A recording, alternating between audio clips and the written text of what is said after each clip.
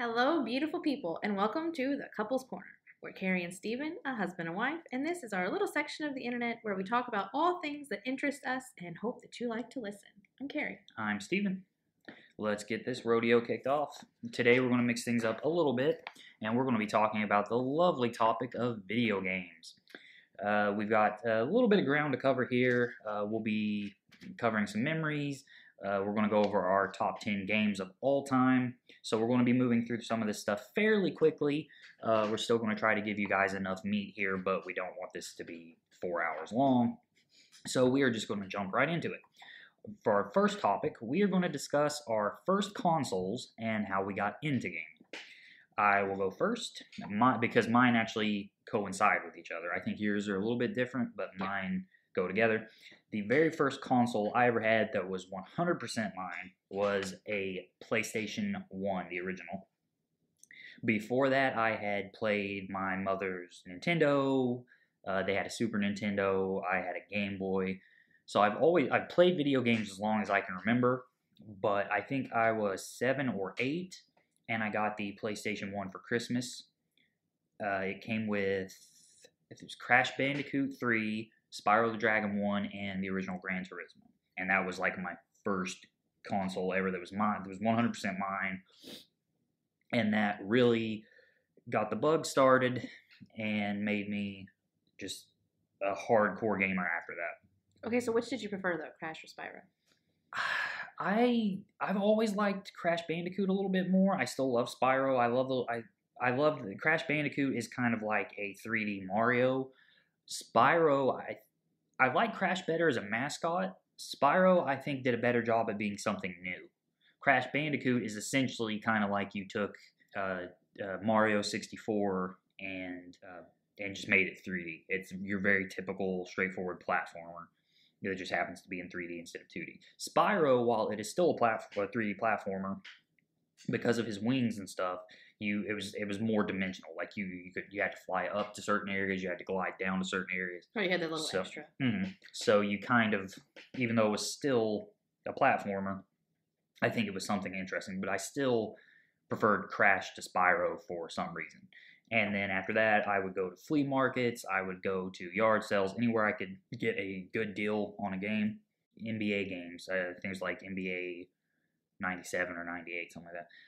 I loved that game too because I've always loved basketball. And that one was kind of cute with its effects because whatever the announcers said, they would do it literally. So if you would throw a brick shot, the ball would literally turn into a brick. Or if you were on a roll and the announcer was like, he's on fire, your character would like be on fire like Ghost Rider or something. So I always liked that. I had the hockey equivalent. I don't remember the year, but it was essentially the same game but for hockey because I also love hockey. And then I just gradually, kept anytime I could afford a game from there. Another big one for me was the original Tony Hawk's Pro Skater because we are old and we are from that generation. And I remember when I was a kid or getting around like the 8 to 10 range, that was it. Like everybody was into the X Games and Tony Hawk and skateboarding and rollerblading and biking and all that. Extreme. So it was a good time to be a rambunctious kid with not a lot of money. So that is my first console and how I got into gaming. They coincide. So what about you? Well, the first console I ever owned on my own, like 100% mine, was an Xbox 360. But that is not the first one I obviously ever played. We played a lot of Super Nintendo, and we had a Sega. I remember I played Aladdin on there. I could never beat that game. That was one. I love old consoles, and their games are iconic and all that.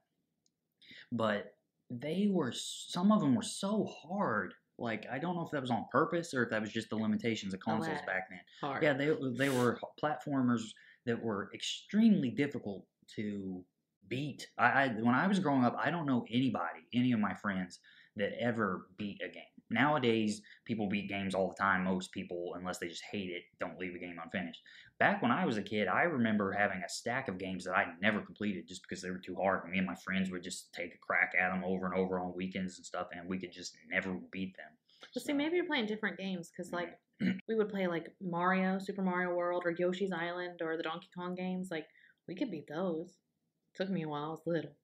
or Street Fighter, Super Street Fighter 2. Mm-hmm. I loved that game. So, yeah, my first console I ever played was probably the Super Nintendo, but the first one I actually ever owned was an Xbox 360, and I literally only bought it so I could get Resident Evil 6. Yeah. Oh, will you please tell them the Skyrim story? Oh, not the Skyrim. Please. Okay, well, I went to GameStop. First, to set the scene, you never played an RPG. You weren't an RPG No, person. the only modern games I'd ever played at that point, and it wasn't even really that modern at the time. It was still like 2000. Yeah, it was about 5, 6 years old. Was Resident Evil 4, and I played it on the Wii because that's what we had. Well, and it's not an RPG. It's a straightforward kind of action show. Right. So when I got the Xbox, the guy told me that it came with Skyrim, and he's like, "Trust me, you're gonna want this bundle. Skyrim's amazing." And he even looked at me kind of funny because I'm like, "Yeah, I don't know what Skyrim is," and he could just tell I have it's like, who is this cave woman? So I take it, and I take the bundle, and I take it home, and obviously I played Resident Evil 6 first. Oh god. But obviously, that's what I bought the whole system for. So then I'm bored one day, and I'm like, might as well give this a shot, right? So I'm playing Skyrim. It's epic. I love it. And I'm so used to old games, and they're smaller. They're not anything like the games we play today. I literally thought the whole game was Whiterun. I did not think, and I don't know why, because obviously you go to Riften before you go to Whiterun, but I thought once you got to Whiterun, that was it. Like, this is your sandbox. This is all you gotta have. And I was still really impressed with that, because all I played was vintage games. Yeah, I bet your mind was blown when you went to the map and saw that there was more than the city. And I could go places, and I had to switch discs, because I played the GameCube, and with Resident Evil 1, you have to switch discs. Yeah. I didn't have to switch discs. Yeah, you're just like, holy shit, there's a whole world here. My mind was blown. I had so much fun, and I played that game. God, I'm still playing the game now on the Switch, so like... Well, that's because Skyrim is a great game. Like, it is it's a perfect, once you've beaten it, it is a perfect pick up and play. It's like a comfort food type game. It is. You can pick it up, walk around, clear a dungeon, explore a cave or whatever, and still have kill fun. An hour or two. Just have fun, put it down. Yeah. All right, I guess we will roll right along into our second topic. This should get interesting. Top 10 games of all time. I wish we had music for that, but I will just... Dun, dun, dun. Dun, dun, dun. What we're going to do here is we're going to briefly go over each game, and we will go back and forth. I'll start with my number one, where it's not necessarily a straight 1 to 10. 1 is my favorite, but these are just the order they came in. Mine's not that way, so... Well, that's fine. Okay, so I will go first. My number one, this would come to no surprise to anyone who actually knows me, is the original BioShock. That is the first game that really got me hardcore into gaming and seeking out games with stories, because up until that point, I was kind of playing more generic platform action type games. And BioShock was the first game, and I played it under the right circumstances. I didn't know anything about it. I had heard a little bit that it was good, and they always put the Game of the Year logo feces on the cover. But other than that, I saw it. It was in the greatest hits things. It was like $20, and I said, oh, I'll try it. And as soon as I beat that game, it was the first time I ever just set the controller down and was like, that was an experience. Everything from the world. I love the steampunk underwater kind of setting. I love the story. I love the vintage 50s music. I love the themes that the story addresses. Still play this at least once a year. I have probably played BioShock more than I have played any game in my entire life. I have probably played it from start to finish at least 13 or 14 times, if not more. Because it's one of those games that once you know how to beat it, you can kind of run through it in 6 to 8-ish hours. So yeah, at least a couple times a year I'll pop it in and play. Just talking about it now makes me want to play it after we get done recording this, because that's just how it is. And I think good games are kind of like good movies. As soon as you finish it or talk about it or think about it, you kind of are like, I want to play it again. Kind of like with a good movie, you're like, I want to watch it again. So yeah, so that's mine. So what is your number one? Again, mine aren't in any order. So recently I was lucky enough to get a physical copy of the Super Mario 3D All-Stars that has like Super Mario 64, Super Mario Sunshine, and Super Mario Galaxy. It was the very first game that I ever beat on my own. It was my older brother's console. I didn't actually own it, obviously. But I played it when he was at school or out with his friends. And Tiff, my little sister, used to sit beside me, and like I'd make Mario talk to her while I would play. I mean, even to this day, I'm afraid to go swimming in video games because of that fish in the big little island that would swallow well, you. also, remember in video games until quite recently, I would say the PlayStation 3, Xbox 360 generation, until then, you couldn't swim in games. Most game, I don't know if it was just where they had so much trouble rendering water or what, but up until very recently, like the last maybe 10 years, water was instant death in video games. If you touched the water, your character just instantly died. Mario 64 didn't do that. Maybe it was ahead of its Maybe it time. was one of the first games where it's like, no, people can swim. But it always freaked me out because that first time that fish swallowed me, I couldn't go back to that world. I'm like, nope, no. So I really love that game. I have a lot of good memories. Mm-hmm. It's fun. It's one that I can beat now in about 2 to 3 hours. Mm-hmm. Like, I love the game. So that's my first one. All right, moving along. My number 2, another one that will come as no surprise to anyone who actually knows me, is the 2018 God of War. I played the original 3 God of War games. I never got around to playing any of the spin-offs or the portable ones, but I loved them. They were great. They were I always thought the story was good, but they were a more hack and slash combat style game. By the time we get to the sort of soft reboot God of War 4, God of War 2018, whatever you want to call it, again, it was an experience more than it was just a game. I'm huge into the Norse setting. I love Vikings. I love Norse mythology. Woo. I love that world. So when I heard that Kratos was going to be in that world, that alone had me interested. Then Kratos was always one of those sort of one-track, kind of one-dimensional characters where he wanted revenge, and that was it. He was trying to get revenge for his family, and that was it. In the 2018 God of War, they actually found a way to take that character and mature him and give him more of a purpose, more of a story arc, make him a more well-rounded person. Again, the graphics were stunning. I have a PS4 Pro and we have a 4K TV, and on the ultra settings, that is one of the most beautiful just video games I've ever seen. And between that, I loved Atreus. I know when most people heard that Kratos was going to have a son, they kind of tagged along. A lot of people thought, great, this is going to be like every shitty escort mission on an RPG. This is going to suck. But they found a way to do it so right where Atreus can do and think for himself.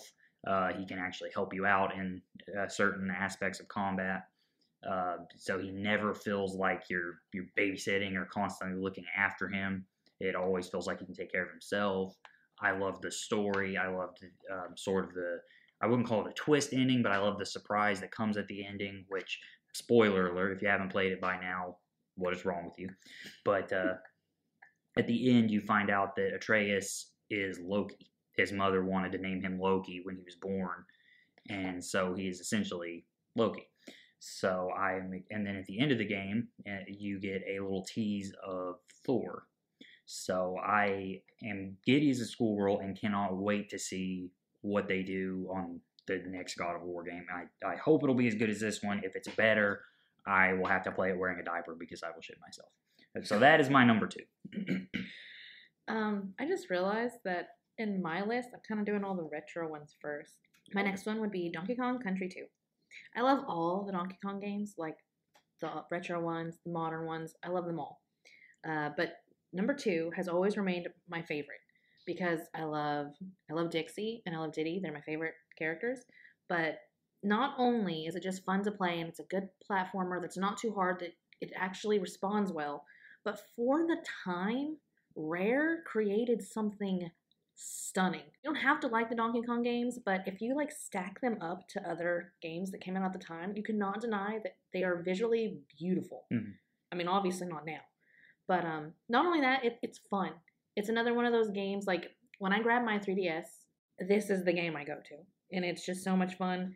My only problem is if I start it, I can't just beat a level or two. I have to beat 2 or 3 worlds. Yeah. So it gets addictive, and it's hard for me to turn off. But I love it. I always have such good memories. Yeah, so mine would be Donkey Kong Country 2. Cool. All right, moving along. My number 3 is The Witcher 3. To this day, it is still my favorite RPG of all time. I love Skyrim. I love The Elder Scrolls. There are a whole bunch of great RPGs. A couple of them are on my list coming up. But Witcher 3 is my favorite world. Geralt is one of my favorite video game protagonists. I love the setting. I love how every sort of little part of the country you go to feels different, feels unique.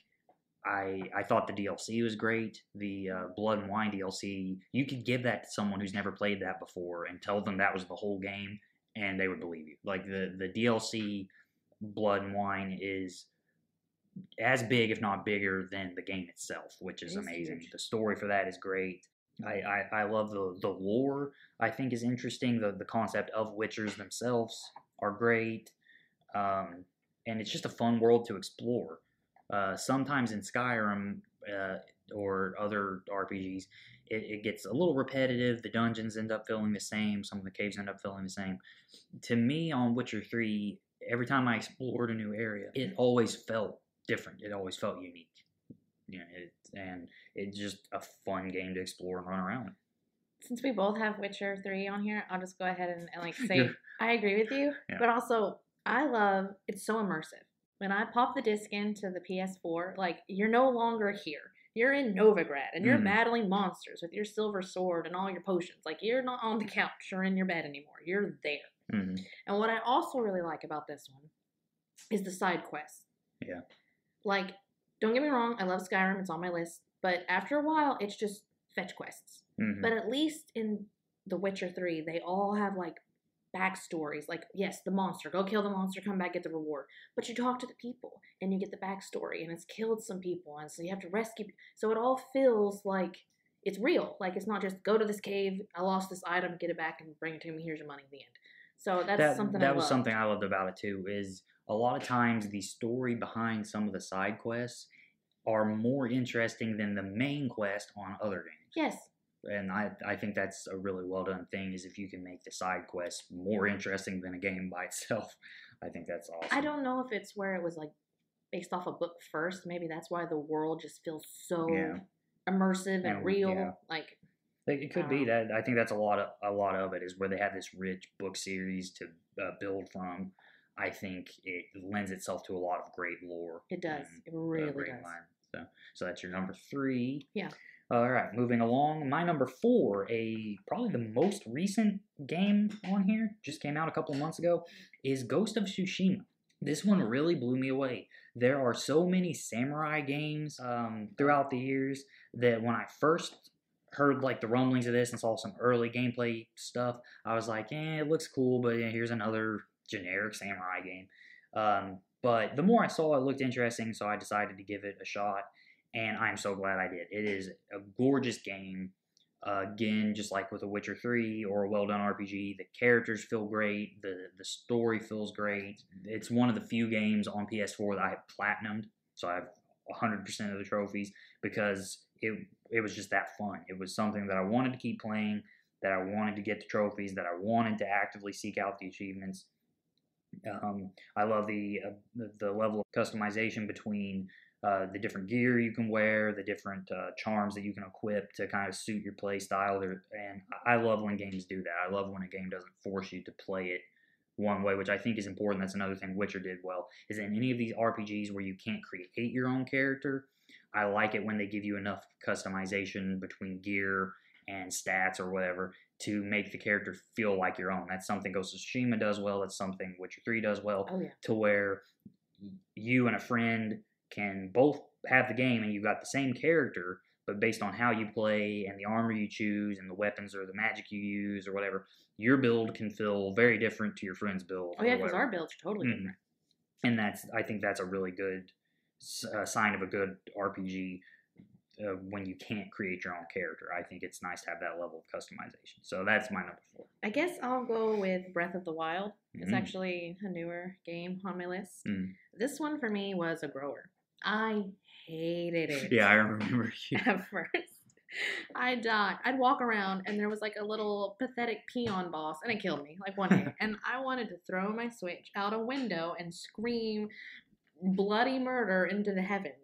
But for some reason, I just couldn't stop playing. Plus, you know, I didn't want to waste the money. You know, $60, you know, for a game is kind of a lot. So, but the more I played, the more I started to like it. And then before I knew it, I couldn't stop playing it. And when I wasn't playing it, I was thinking about playing it. From crafting every single recipe to hoarding bomb arrows. That's hoarding those bomb arrows. And finding the Master Sword. I loved the game. I couldn't stop until I explored every nook and cranny.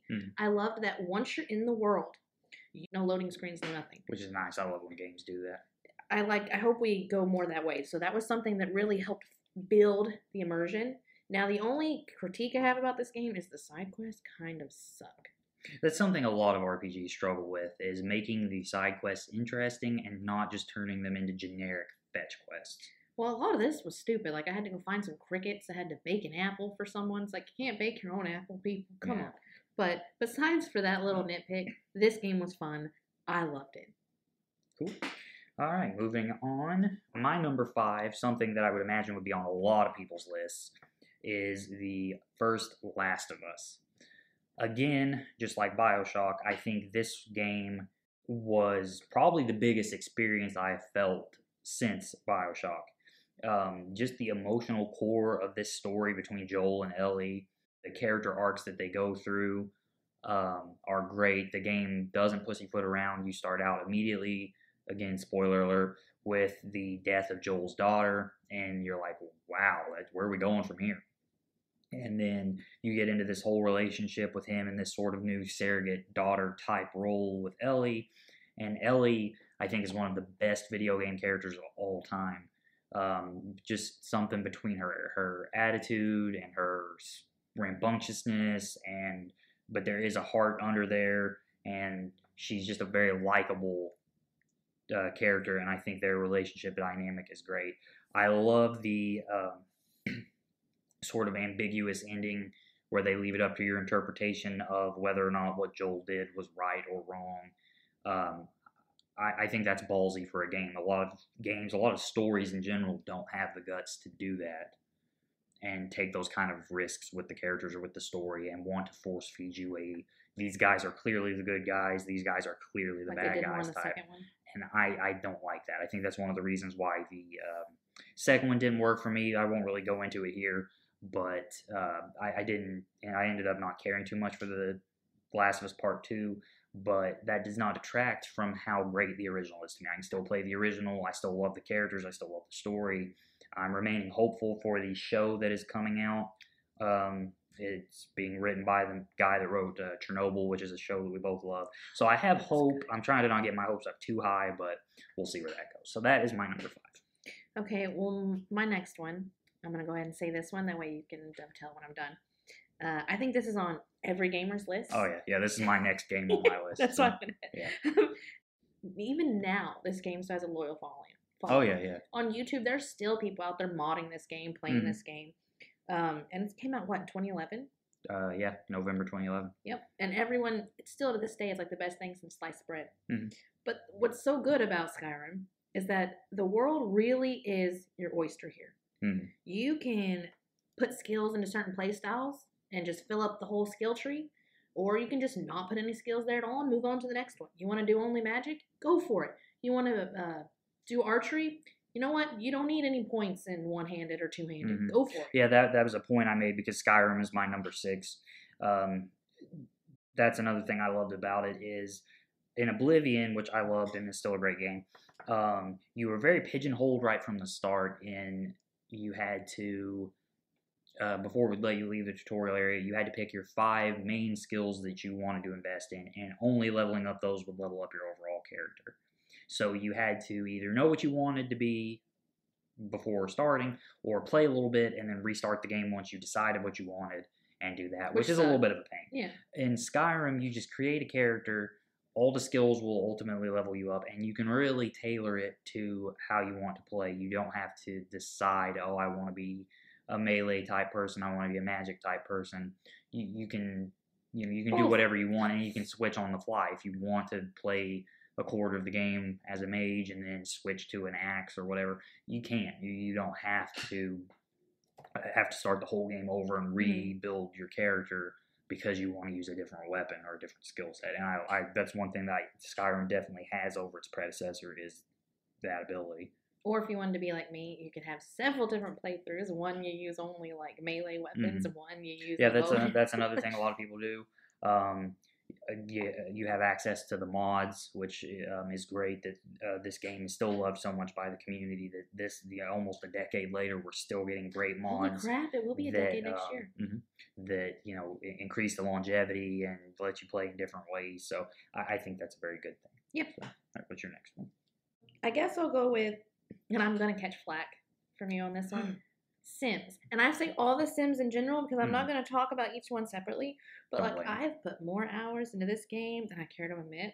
Or games, I should say, because I've played 2, 3, and 4. I've played the 3DS games, the Game Boy Advance games. Like I've played them all. I love them. I love the whole franchise. Not just the main computer games, but I actually really like the ones that came out in the 2000s that actually had like plots. But it's so much fun to create Sims and figure out this is going to sound horrible of me, but it's so fun to create different Sims and find creative ways to kill them or make really stupid Sims and then watch how they try to kill themselves and trying to keep them alive. It's hilarious. It's a good game to get lost in quickly, and it's just a lot of fun. Cool. All right, moving on. My number 7 is Resident Evil 7. I'm going to catch flack from you on this because, in my opinion, this is the best Resident Evil game. And you're wrong. I never really got into the Resident Evil games. The first go out, I didn't play the first one. I didn't play the fourth one or any of the ones before that until after we got together. I remember the first one I played was actually 5. And I rented it from the video store because those existed back then. And I remember all I'd heard was how awesome Resident Evil was. And so I finally decided to play it, and I really was not a fan. And so I was like, man, I really just do not get this. And it wasn't until after we got together and I saw, the older games are better than that. But in my opinion, Resident Evil 7 is what the series needs to be. I think horror games work better as a first-person survival horror as opposed to something like just a generic shooter that happens to have zombies in it. I think it's more suspenseful. I think it's more frightening. I love the story of this one. I love the family in it. It reminds me so much of the family from Texas Chainsaw Massacre. Now that, yes. I thought it was great. I could have easily seen this one being a movie. Really, the only part that I would count as a negative is I didn't care too much for that little section toward the end when you go out on the boat. And you're out on the sea. That always felt like it really drug on for me, and I don't think we needed it. I think you could have removed that section, and the game would have been tighter for it. But other than that, but Resident Evil games are notorious for having like 3 sections. You go to 3 different places. Yeah. So. But yeah, other than that, I really have no complaints. I think it's a great step in the new direction they need to be taking, and I'm looking forward to seeing what they do with 8. So that's my number 7. Okay, so first off, even though it's terrible, Chris punching that boulder is now iconic. Do you know how many memes there are? Yeah, but see, that's where you lost me. But come on. Yeah, when you're. He's Chris. When you're punching a boulder, that you've lost me. And also, I just want to say that yes, while Resident Evil 7 is a great game, I do not feel like it is a Resident Evil game, if that makes sense. Well, on yes, its own, I agree with you. Fantastic survival horror. Fantastic. Well, I agree with you, but I think that's what they were going for. I think with 5 and especially 6, they had kind of jumped the shark. So I think it feels like a soft reboot. And I think they were trying to experiment and see, can we make this work without our established characters, without our established lore? Can we do something different, and will people still be on board with it? I think that's why, if you've seen in the trailers for 8, it looks more like a mix. It looks like... And Chris is back. Yeah, it looks like sort of the fundamentals of 7, but they're bringing back the classic Resident Evil that we know, which I think is smart. I think that's the right way to go. But I think you needed this for the fresh air. I think if they had just made another Resident Evil 6, I think the franchise would honestly have started dying out because I just don't think it would have worked. But. Though the remakes are doing really well. Now, well, at least 2 did. We'll leave 3 alone. It's too short. But now, anyway, here is the real best Resident Evil game of all time. So this is your, number 7? I guess. I don't know. I'm not really having order. You're all official with it, and I just go like bullet points. Okay. Resident Evil 4. This is the game that got me into, like, gaming. Okay, so we were traveling down to visit our old home place after we'd moved, and we stopped at a Walmart. And so we had a Wii at the time, and I know you hate Wii's, but I saw this game in the clearance bin for $5, and I'm like, this looks awesome. I love this kind of stuff. $5, I can't go wrong. So I begged my dad to get it for me, and he did. When I got home, I played that game for so long. I was sore because it's the Wii, right? So you gotta move. Yeah. I was so sore. I could not stop playing that game. It's just it's the best of survival horror with high octane action, and plus it has Leon. And you can never go wrong with Leon. Everybody loves Leon. Everyone loves Leon. All right, moving along. My number 8. This was a big one for me. I am a huge, huge Star Wars nerd. And we have been bereft of good Star Wars games for years. So when we got to Jedi Fallen Order, that is easily in like my top 3, if not my top favorite Star Wars game since the original Battlefront 2 that came out in 2005. I love the story and where it all fits in the saga. While the films of the prequels ended up being kind of disappointing, that's a topic for another video. We won't go into that. There is a lot of lucrative storytelling to be done around the Clone Wars and around the sort of Order 66 where the Jedi were wiped out and all that. So to get Cal as a great character, and I love his story and how he's kind of in hiding now, and then he gets brought out. I would have loved to have seen this as a Star Wars movie, but just the story is so great. I love that you could go to these different planets and explore. That's another one that I platinumed. I love that you could make your own lightsaber hilt and use different blade colors. Like it was the Star Wars game that we needed, and I love it so much. It's one I need to replay again. But it is just so good. I would love to get some DLC for it. But yeah, I honestly have no complaints really that I can think of. A couple little technical glitches here and there, but easily a 9.5 out of 10 game. If you're a Star Wars fan, you probably already own it. But if you don't, pick it up. It's definitely worth it. I just like playing with the lightsaber. Everybody loves a lightsaber. Right, so that was my number 8. Okay, well now we're gonna finish Resident Evil, the original, because obviously, after playing Resident Evil 4 and falling head over heels in love, I had to go back and play all the games I could. Oh, yeah. And the easiest one to snag was the original. And sadly, I have still never played the original 2. I have played all the other ones. Yeah. It's just hard to find. But I loved this one almost as much as I love RE4. The hardest part of this one for me, and you're going to laugh because you know it's true, I'm a game hoarder. Oh. When it comes to stuff in the game, I can't leave it. Yeah. So I have to pick everything up. You are the person that every single time you play Skyrim or any RPG where there's a inventory wait, 3 seconds into the game, you are over encumbered. And then if you sell all that junk off, 2 minutes later you're over encumbered again. I have to make money. Yeah. But so my problem with this game is it has item slots, right? And if you play Jill, there's 6, and if you play Chris, there's 4.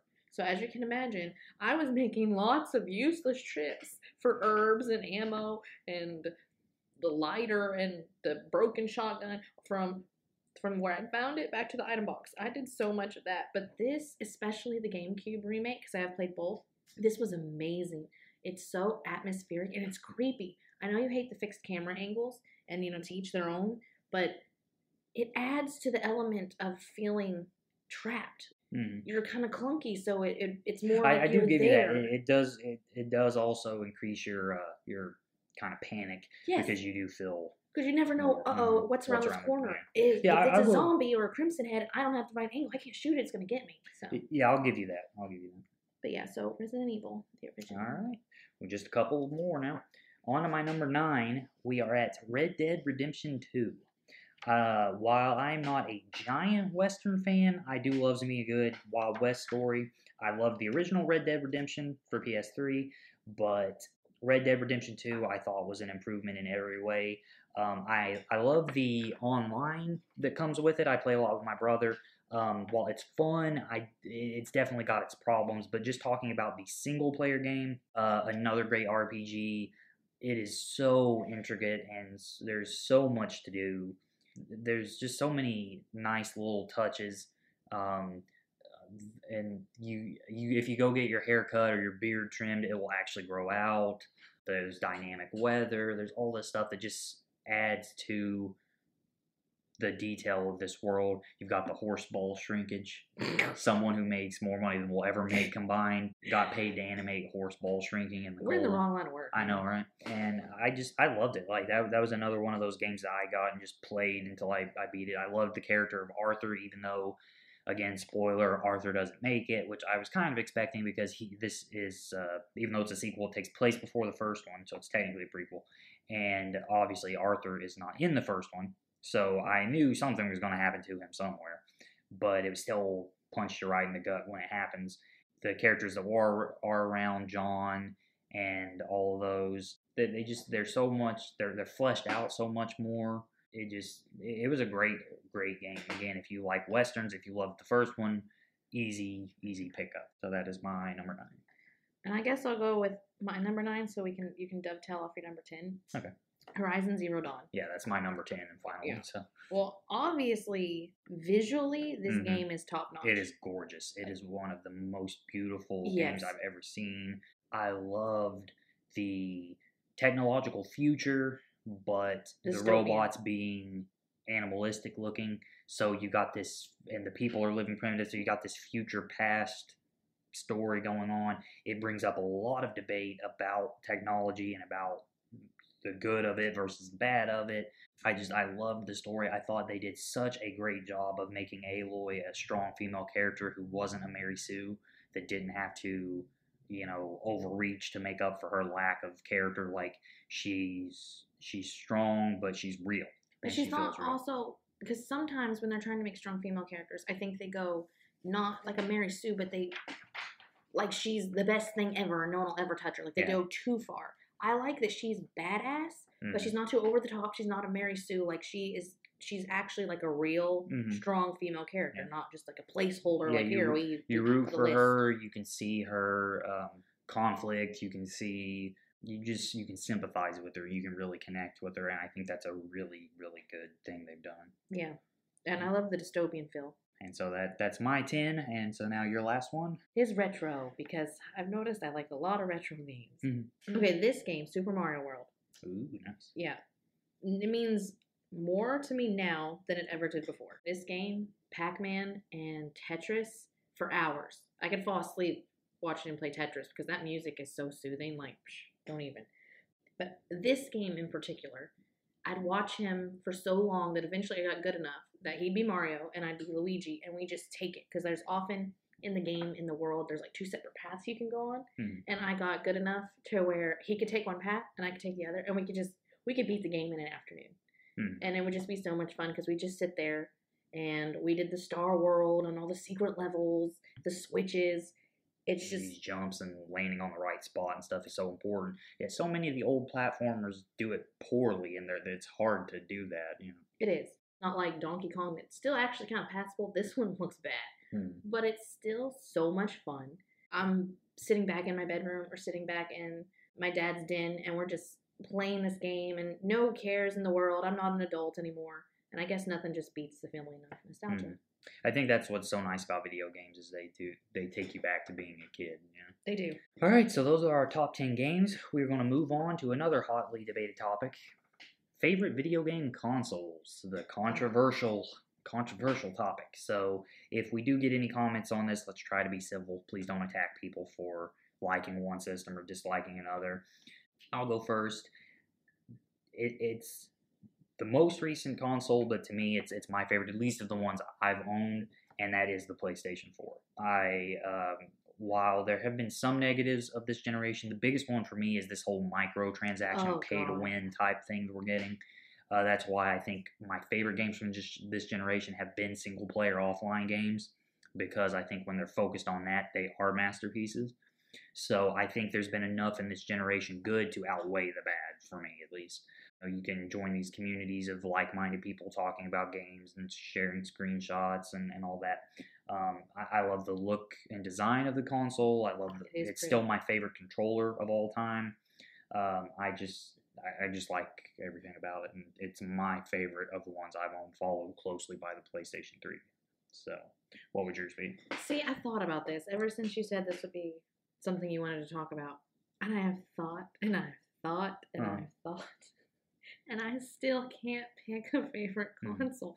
And I'm not just saying that because I don't want to like offend anyone. I really can't. Yeah, but that's boring for a video. So if you had to pick one, knee-jerk reaction, the one you just enjoyed, it doesn't have to be the best, but just to you, what has been your favorite console that you've owned?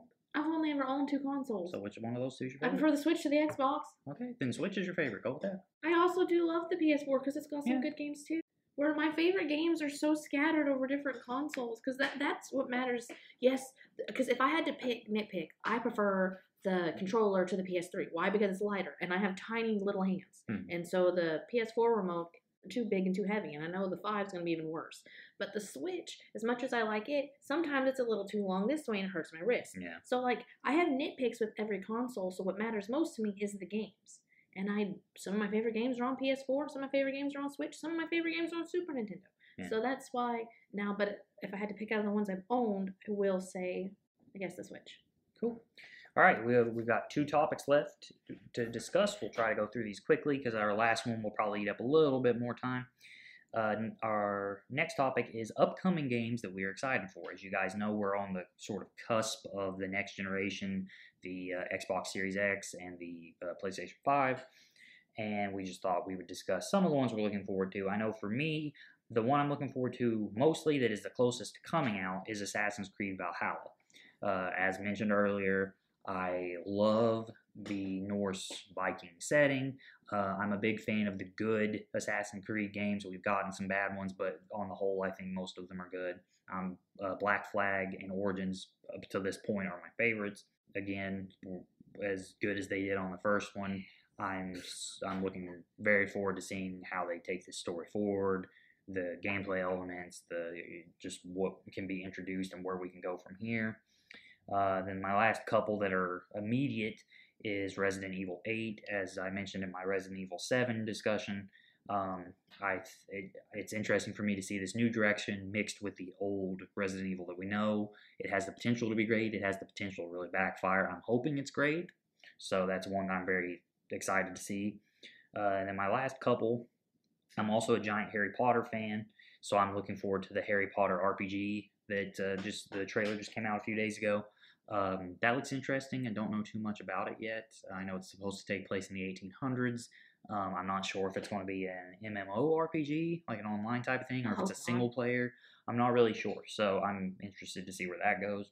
And then my final one, all I know is it's supposed to come out sometime in 21, is the God of War Ragnarok sequel, which, as mentioned before, that's like my second favorite game of the generation, so I am waiting in high anticipation to see what they're going to do. I really hope Thor is the main antagonist. I'd love to see what they do with that. The God of War franchise is so good at taking these gods and making them the antagonists in a really smart, good way. Yeah, so that's the stuff coming up I'm looking forward to. What about you? Well, you mentioned a few that I'm looking forward to, like Resident Evil Village. I play every Resident Evil game that comes out. I am a huge survival horror fan. I'm not going to lie, I'm a little hesitant when it comes to this one because it looked like there's like witches and like that's why I said werewolf or something. This one has a lot of potential to not be good. There's so much against it. I think they're juggling a lot here, so I think it's either going to be great or it's going to be horrible. I don't think it's going to be middle of the road. I just don't like that they're adding like supernatural kind of elements because don't get me wrong, I love vampires and witches and werewolves, but Resident Evil has always been kind of like scientific. Oh, we created a virus, and now this virus has turned me into like a monster. So like, I'm curious. We'll just see where that goes. Also, in the trailer, is that his story finally comes to a close. And if they kill Ethan off, that's great. I really don't care. But if they kill Chris, I'm gonna riot in the streets. Do not kill Chris. But like you said, Horizon Forbidden West, because that was amazing. Have you seen the new stuff that they're working on? Like, the graphics are gonna be fantastic. There's Crash 4. Yeah, that's one I forgot to mention. Yeah, I'm looking forward to that. We'll have to pick that up. Then, I don't know if you know about this, Outlast is getting another one. The Outlast Trials. It's getting I think it's technically a prequel, if I think correctly. Oh, no, that's cool, because that was one we played last Halloween, was Outlast, and it was great. It was really good.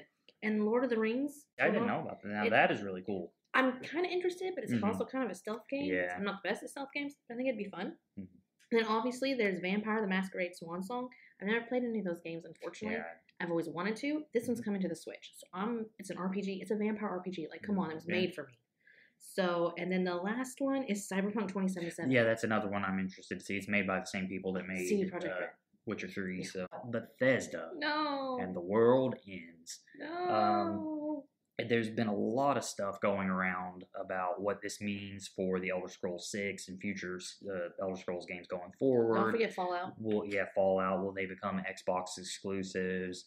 And people are just losing their minds. Well, the thing is, you and I, we're not the biggest Xbox fans, right? Mm-hmm. Like, we have nothing against it, but we still have exclusives. I owned an Xbox 360. I have nothing against it. I'm not one of those people that's like, best. Anyone who thinks differently is stupid. It's just, for me, I just prefer the PlayStation consoles. I just like them more. But I'm just saying, if the Elder Scrolls 6 is a Microsoft exclusive, they got us, because I will buy an Xbox for that game. Yeah.